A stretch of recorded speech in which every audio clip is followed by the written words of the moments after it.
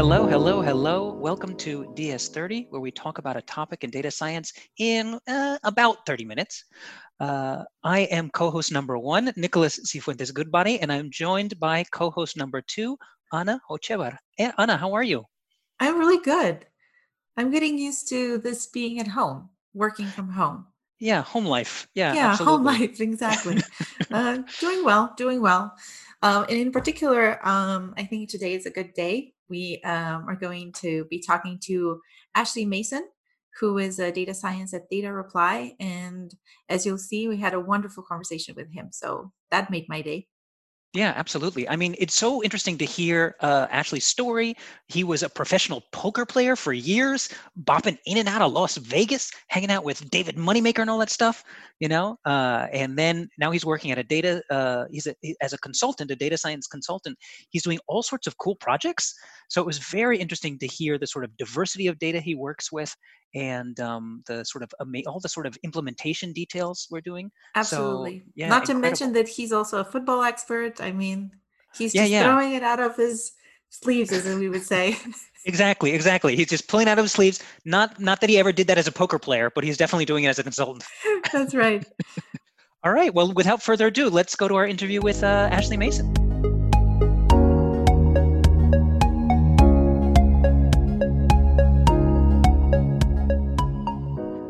Ash, thank you so much for being on the podcast. Thank you very much for having me. It's a pleasure. Oh, no, believe us, the pleasure is all ours. What time is it in the UK where you are? Is it late? Yeah, it's actually 5 p.m. on a Thursday, and we have a 4-day weekend for Easter. So Oh.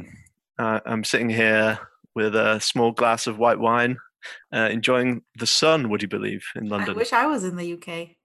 Yeah, sipping white wine, like lounging in the sun. This is the way to live, my friends. 4-day weekends. Very nice. Yeah, yeah, very nice. Very, very good. Well, congratulations on that. Um, Thank you. Besides the fact that you enjoy a little white wine in the sunshine, maybe you could just kind of introduce yourself to our audience. What is it that you do, and how did you come to do it? Sure. So I work as a data scientist in a consultancy, technology consultancy, that have got about 150 different companies across Europe and the wider world. Um, and the particular sort of flavor of that company that I work for, because it's split down into subsidiary companies, is called Data Reply. And it's a big data and analytics consultancy company. And my role there is a data scientist, um, which means that we're somewhat beholden to the client's needs.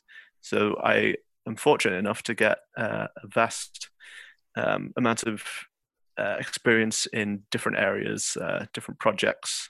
One day I'll be doing big data on Spark, and then the next day I'll be doing something where I'm scraping Instagram data, and then the next day I will be using satellite imagery, for example, to do many different things. That's awesome. You make me jealous. Can you tell us a little bit about how you even got into data science? What's your background and how did you sort of meander into data science? I certainly can. How long have we got? As long as you need, my friends. As long as you It's, need. so it's a fairly non-standard path, I would say.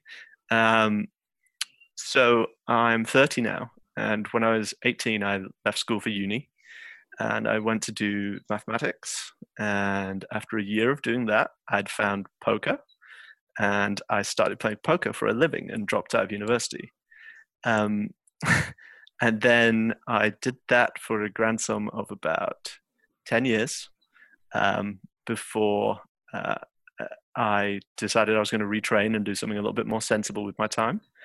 You know, family on the horizon, time to settle down, do something a bit more sensible. So I was thinking about what I could do, and I read this article in the Guardian in the UK about someone creating an AI bot which could beat the best players in the world at poker. So I was just like, how is this possible? It's such a complex game. Like, I can't believe it. And I was reading about it. And then I read about this thing called machine learning, which sounded incredible and sexy. And why wouldn't you want to do that? And I had a friend who had done a data science master's course. And so I asked him if he thought it would be a good thing to do. And he said, with a mathematics background, it's really good sort of stepping stone into data science. And I think you'd really enjoy it. Now, So can I I just jump in? enrolled. Yeah. Can I just jump in and ask one question? When you say master's course, what does that mean for people who haven't done education in the UK? Is that like a graduate degree? Sure. So yeah, it's so the system in the UK is you do an undergrad, which is like a 3-year degree, your undergraduate degree, and then you'll do a master's course, which is 1 or 2 years, and then after that you can do a PhD. So it's broken down into those 3 stages. Okay. I think that over in the US you've got grad school, and you sort of do the master's and the PhD rolled into one longer course. Yeah, that's often the case. Yeah. Is that what you did, Anna? Did you do That your is what I PhD in did. the? Yeah. I actually did it in Slovenia, which is where I'm from, but I also did that all in one. Yeah. See, that I prefer the UK system because you can do the undergrad and the masters and then realize, whoa, PhD, that's not for me. See ya. Sure, that's true. Yeah. I'm sorry, I interrupted. So you were doing your master's course in data science? Yeah, that was it. So my friend recommended that I give it a go. So I enrolled, did the data science course, and then started applying for jobs. And I got this job at this consultancy company. And so started there, and that's how I got into it, really. I'm sort of curious, before we get into what you do in your day-to-day job, tell us a little bit about, just like give us a little bit about poker. I feel like poker is very much the kind of game that a data scientist would love. You know, it's like about probabilities and all sorts of things. And I'm just sort of curious to kind of, because I feel like there's a clean trajectory from math undergraduate, poker, data science. So I would just love to hear you talk a little bit more about your kind of learning and everything you did while playing poker. I thought part of that question would be also how much money you made me doing poker. So, but yeah, absolutely. Because did you live in Las Vegas? A bit more than I lost. A bit, that's then you're in the black, man. I didn't live in Las Vegas for an extended period, but I used to go over there for 7 weeks every summer for the World Series of Poker, and it was amazing. It's like a school trip where you and all your buddies from the UK poker scene would go over and rent some houses and just play poker and then party and things like that. Go for nice meals for 7 weeks. But if you've been to Vegas yourselves, which I'm sure you have, it's not designed to spend 7 weeks in. After about 2 weeks, you want to get out of there. Really? Anna, have you ever been to Las Vegas? I actually was once. I did not like it. No. I've never been. I have no desire to go. Yeah. But as a poker lover, that makes sense. That's exactly. Yeah. No, absolutely. Yeah, man. You're going to the place you're going to Graceland, You're going to Memphis. My story is fairly unique, but of the trajectory that you spoke of, Nick. But people dropping out of STEM subjects to do professional poker is not that unique. I would say that in the last decade, I didn't hesitate to guess as to how many people dropped out of STEM subjects and how many scientists and mathematicians and things like that the world lost to poker during this like poker craze, which started in about 2001 or something like that. A lot of people that I met along the way doing that were all, these young kids wearing hoodies, sitting at the table and, sharing ideas online and all this sort of thing. Like, just in the same way that you have communities in data science, like GitHub or Stack Exchange or things like that, where you share information and everyone gets better together. It was exactly the same with poker. So yeah, kind of in a quite way, a natural. But it sounds like you did the opposite in some sense, where the poker world lost you to data science. And it was a loss for the poker world by the end. They were making quite a lot from me. There you go.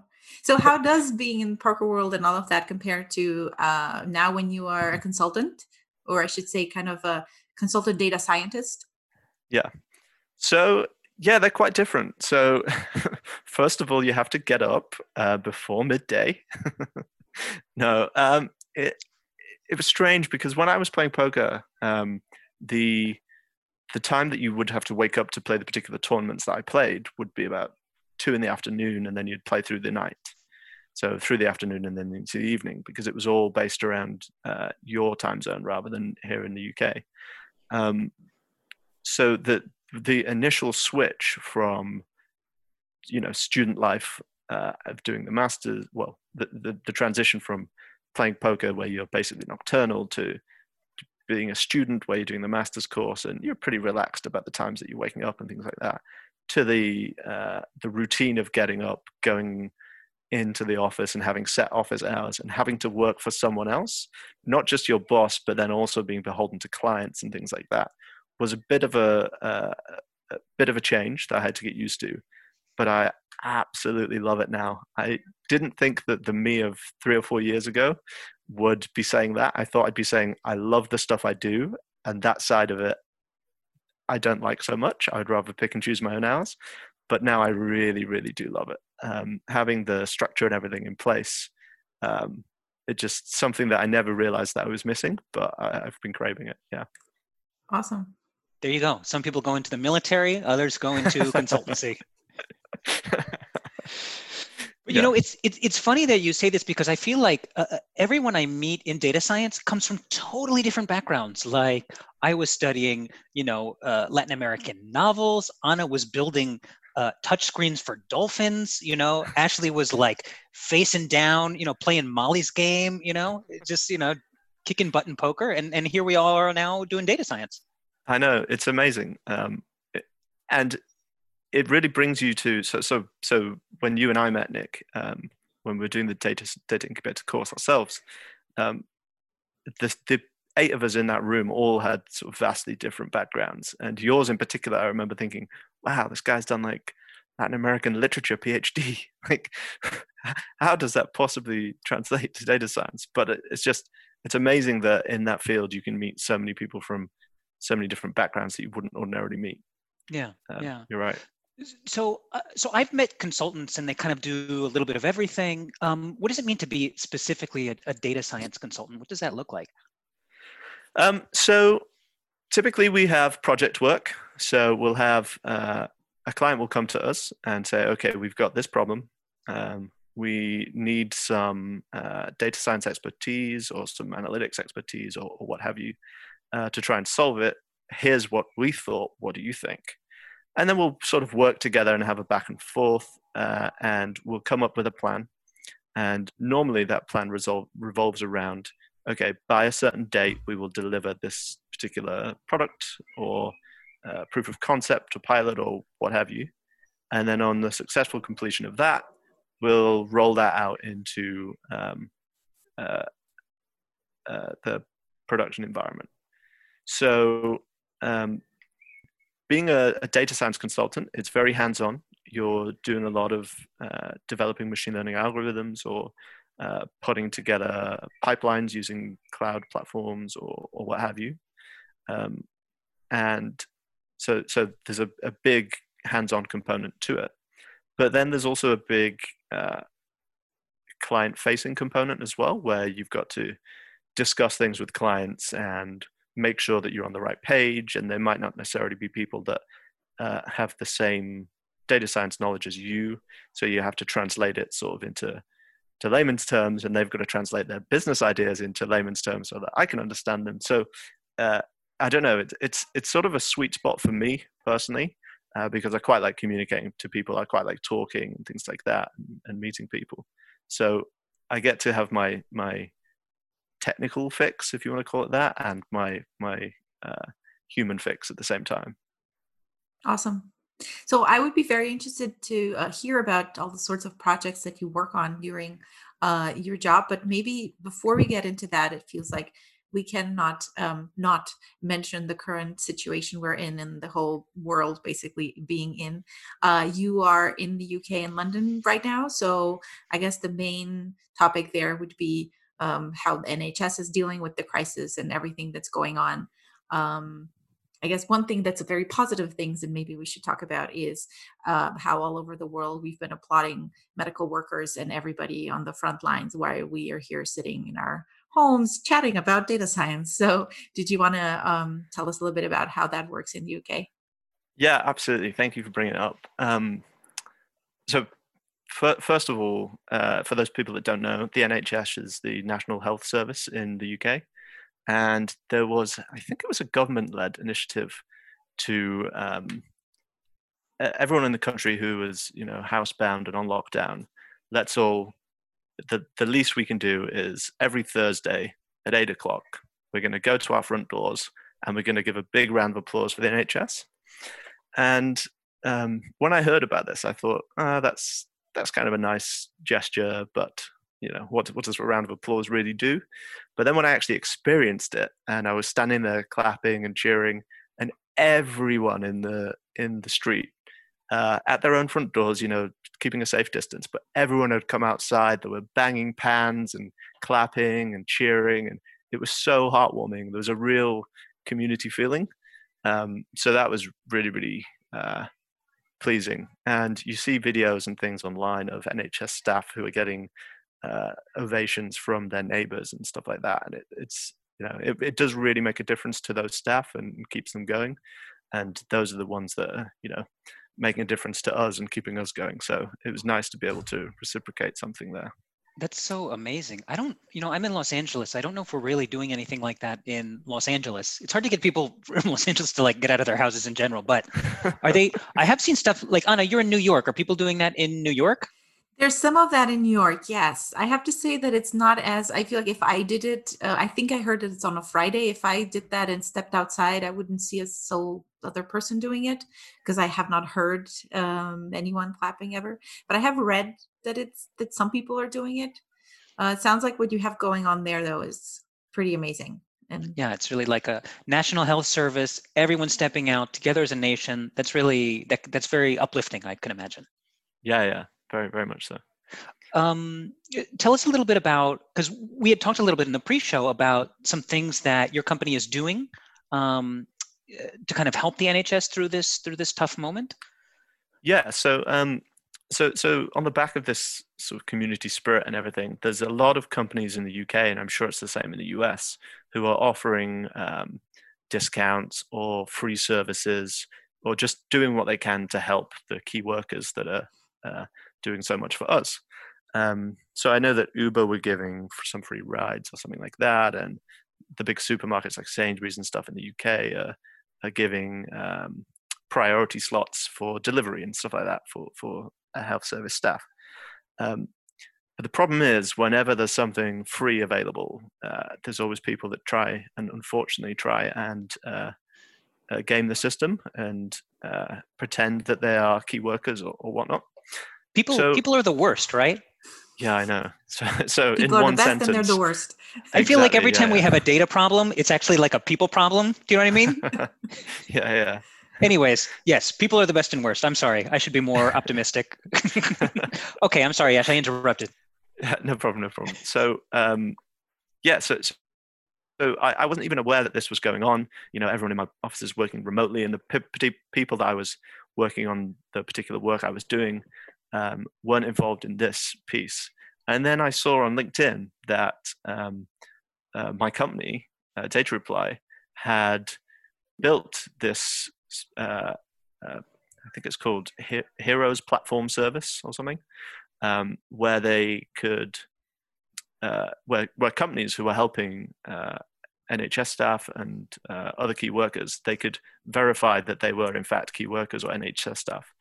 And anyone that's been involved in building anything which then has to go out into the real world rather than just in a testing environment or a sandbox environment knows that there's a lot of steps to it, and things tend to take quite a bit of time. And from the genesis of the idea to this platform being rolled out was 48 hours. So I was very, very impressed, and a little bit, I felt a little bit of FOMO at not being able to work on that with them. But I suppose apart from my round of applause, my element of giving back to the NHS, etc., was doing some of the other work I was doing so that people were free to do that. Let's call it that. Exactly. It's interesting. A lot of people think, oh, data science is all about AI and predicting things. And I think what that project shows is that a lot of it is really about getting the right data in the right place so that people who need it can use it. Yeah, and exactly. getting that data like in a form that they can use. It's more of a data engineering problem. Oh, exactly. Yeah. Awesome. So, with that said, what were the projects that you were working on while they were setting up the Heroes platform service? Be curious to see. One thing I know that you've been doing is building some chatbots. Yeah, so I spent my entire day today building chatbots on AWS, which is actually a lot of fun. Can I interrupt Um, for just 1 second? I just want to make sure. sure. Are you a chatbot? Are we speaking to a chatbot now? Yes. All right, I needed to check. If I keep repeating the same thing over and over again, there's obviously a bug. Fair enough. We'll have a little Blade Runner moment. Okay, good. All right, he's verified. Please continue.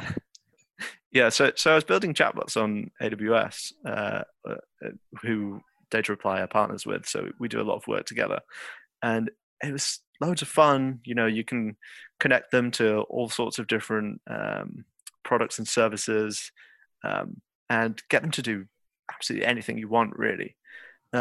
As a consultancy, we know that we're brilliant and we could bring a lot of value to all companies, obviously.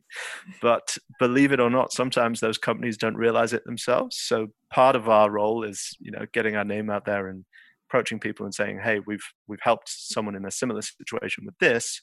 Would you like to see the sort of things that we've done?" And selling ourselves a little bit. So the chatbot I was working on today was just an internal thing where we basically we log all of our conversations with people, like our sales conversations, things like that, just through sending it to an email address that we have set up internally. And then all of this gets automatically scraped and all the data, and we do analytics on it and see what's working and what's not. And suppose I want to speak to someone from the data incubator, let's say I thought they will be a good customer. I could go on this chatbot, which we've got connected to our Slack channel at work, and say, ask the chatbot, which I've called Ashbot because Of course. it has to be named after someone. Yeah, and you need to live on. You know what I mean? Future generations need to know Exactly who Ashley Mason was. So yeah, you log on to Slack and you can say to this chatbot, has anyone in my team spoken to anyone from the data incubator before?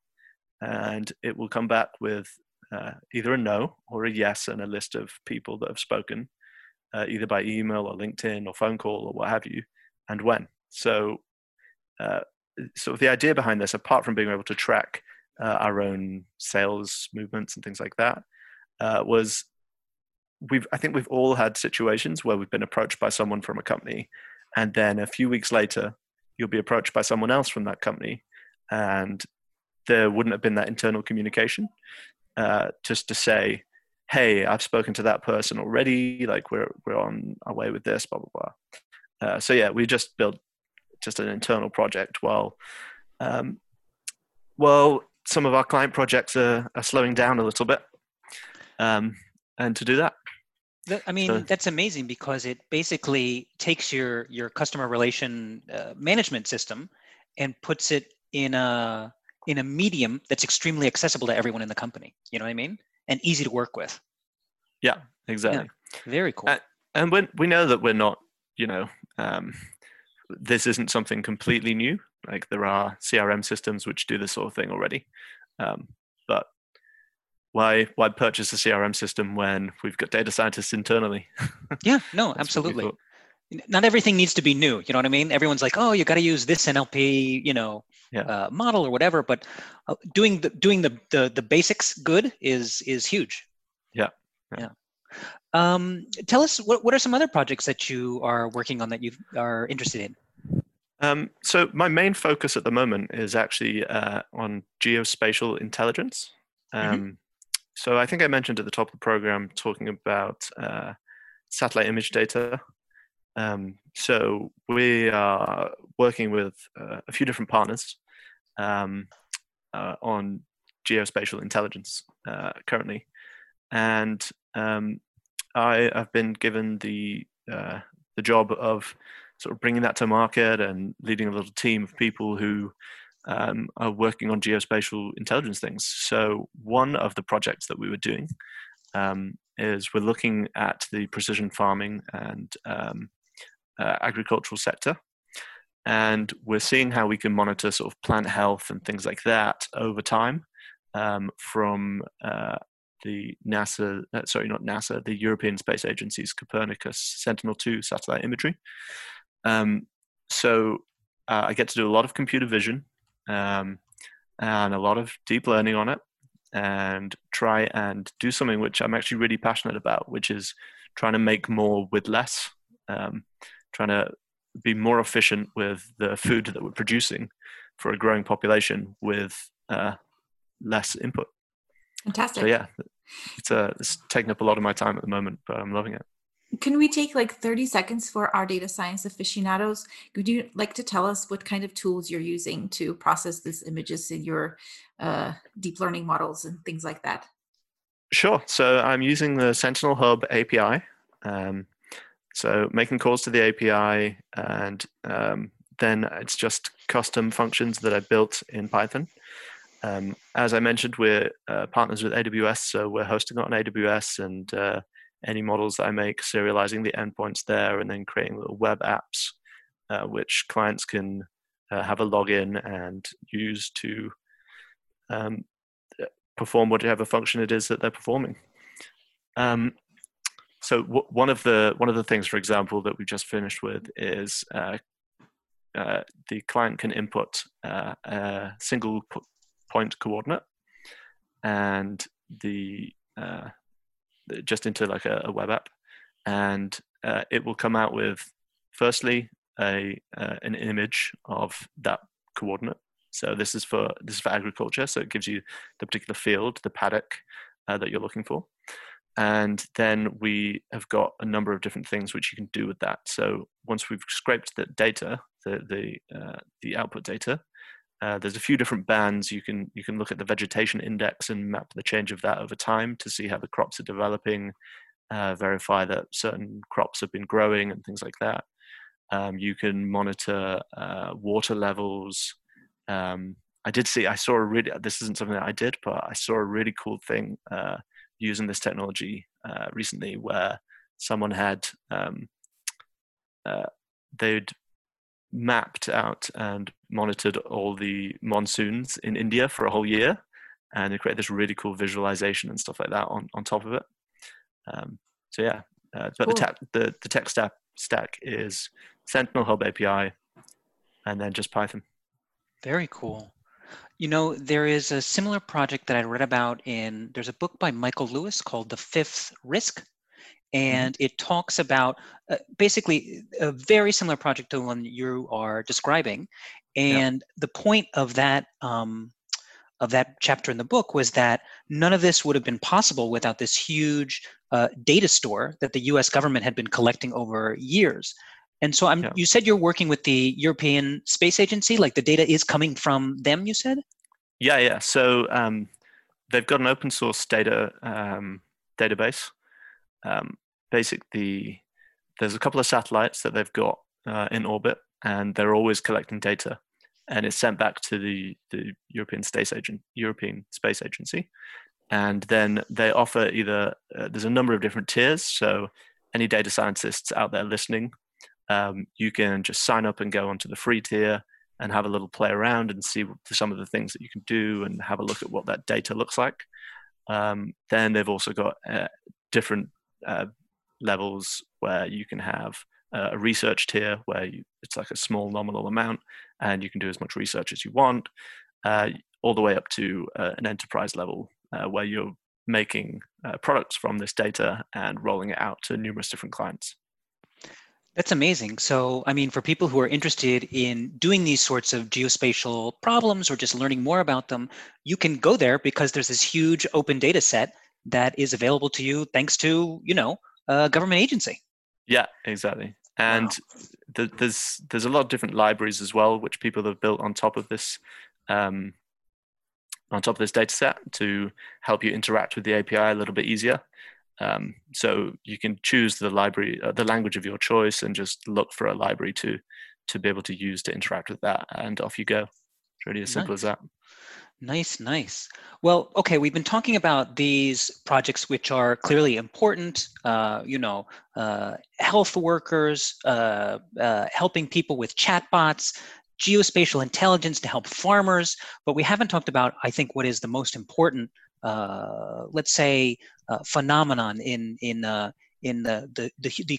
human comedy, which is, of course, football or soccer, like we call it in the U.S. And I know that you're a huge football fan, Yeah. and I was curious. In fact, I do remember, and I don't want to throw you under the bus here, but I do remember a few times we would have to stop work at our course so we could watch like key games. I can't remember who won, but but I know that was important. I know football is a big part of your life. Yeah. So I just want to make it absolutely clear at this point to everyone listening and any potential clients out there.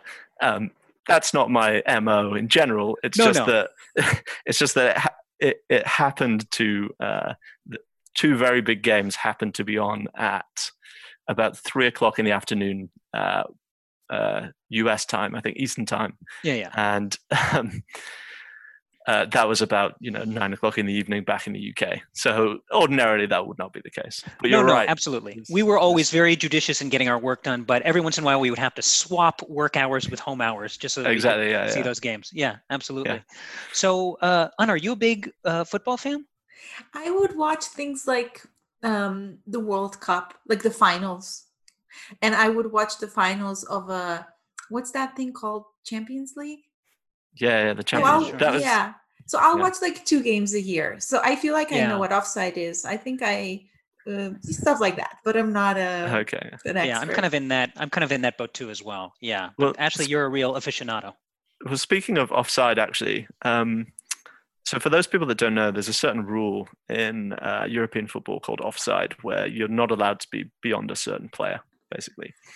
And so in the old days, you'd have 2 sort of referees' assistants running up and down each touchline, and if they thought someone looked like they were offside, they'd put their flag up, and that was it. It was done. It was an imperfect system, to say the least, but the idea was if they get it right about 80% of the time, then the 20% of the time that they get it wrong, it's probably going to even out across all the different teams. So let's just stick with that. An acceptable error rate. Yeah, it was an acceptable error rate for the fans, unless it was happening to them, then it was totally unacceptable. But then as soon as it happened to the other team, it became extremely acceptable again. And because the Football Association is quite an old-fashioned establishment, they've taken a long time to follow other sports. Like rugby has something similar where they go to the slow-mo cams and have a look and see if there was a foul of some sort. And in tennis and cricket, they do similar. But football took a long time to sort of get with the program. And now they've got this thing called VAR, video assisted referee. And every single game there, or every weekend, back in the old days when football was still allowed to be on before the lockdown, there would be uproar about the VAR decisions. One week it was too strict, and then they'd relax it a bit, and then it'd be not strict enough. And they just couldn't get the use of technology right. And I've been waiting for the phone call from the Football Association for quite a while now, for them to ask me and my colleagues at Data Reply, could you come and fix this VAR situation for us, please? Because it'd be such a simple fix as far as I'm concerned. The technology exists to track an object in real time to a decent degree of accuracy. You don't need to pause the game for 10 minutes like they do and have the referee come and look at a screen in the center of the pitch. It could just be fed into the referee's assistants that are running up and down the touchline in real time using fairly basic computer vision techniques. Hopefully they heard you now. So yeah, man, it's on record. You heard it first in DS30. Exactly. Well, the Football Association, you can collect my information from the guys here after the podcast and get in touch with me, and I'll be happy to help. Yeah, if Sepp Blatter wants to call us, we'll be here. Yeah. Very good. I love it. I love it. Yeah. I don't know. Do you have any sort of like data pet peeves, Anna, where you're like, oh, if only they would implement this? No, I'm not going to think of one that's better than tracking offsites, obviously. Yeah. I'm not sure. I definitely feel like when I was working in university administration, there was so much where if only if only we were a little bit quicker and a little more agile and people were a little bit more willing to share their data, we could really improve student learning and improve the transparency of the way that classes work. But Yeah. that's a heavy lift for universities. Yeah. Yeah. Yeah. I suppose my other one is the overuse of the term AI, particularly on TV ads. It's like someone's using a remote control on their TV, AI powered. I was like, is that AI? I don't Yeah. think it is. Maybe Like, maybe they're I'm- using a different. Maybe it's an abbreviation for something else. You know, like automatic. I don't know, integration. Artificial Probably that's what it ignorance? is. Yeah, artificial ignorance. Yeah. I think you know what I like. I like artificial intelligence, authentic ignorance. That is those should be the two abbreviations. There we go. Well, good. Well, listen, you've been super generous with your time chatting with us. Maybe just a few final questions. Is there any advice you would give to somebody who's starting off in data science or is thinking about moving to data science? Maybe they're out there in Las Vegas. It's like late at night and they just lost a big hand to some famous player and they're like, maybe I need to do something else. I don't know. What would you say to them? My number one piece of advice for anyone wanting to get into anything is find someone that already does it and just ask them for some of their time, because people are incredibly generous with their time. They're always willing to give something back because in their history they've probably had someone who's helped them along the way. So just reach out on LinkedIn or make a phone call or send an email, or don't go around to their house at this, or don't go around to their workplace, I should say, in this climate. But just reach out to someone and say, hey, I'd love to know more about what it is that you're doing. Can I come and talk to you? And I've had people do that with me, and I'm more than happy to, give them half an hour, go have a coffee, talk about some projects, and be very honest with them about what it is being a data scientist and in my case, being a consultant. Yeah, I think that's a fantastic advice. I would um, agree with that absolutely, and I found that useful in my sort of path as well. Talk to people who've Mhm. been through it, and they'll kind of give you good advice on how to get to where you want to get to. Ashley, Yeah. thank you so much for being here, for talking to Thank, us. thank you. Thank you. It's been a This was pleasure. wonderful.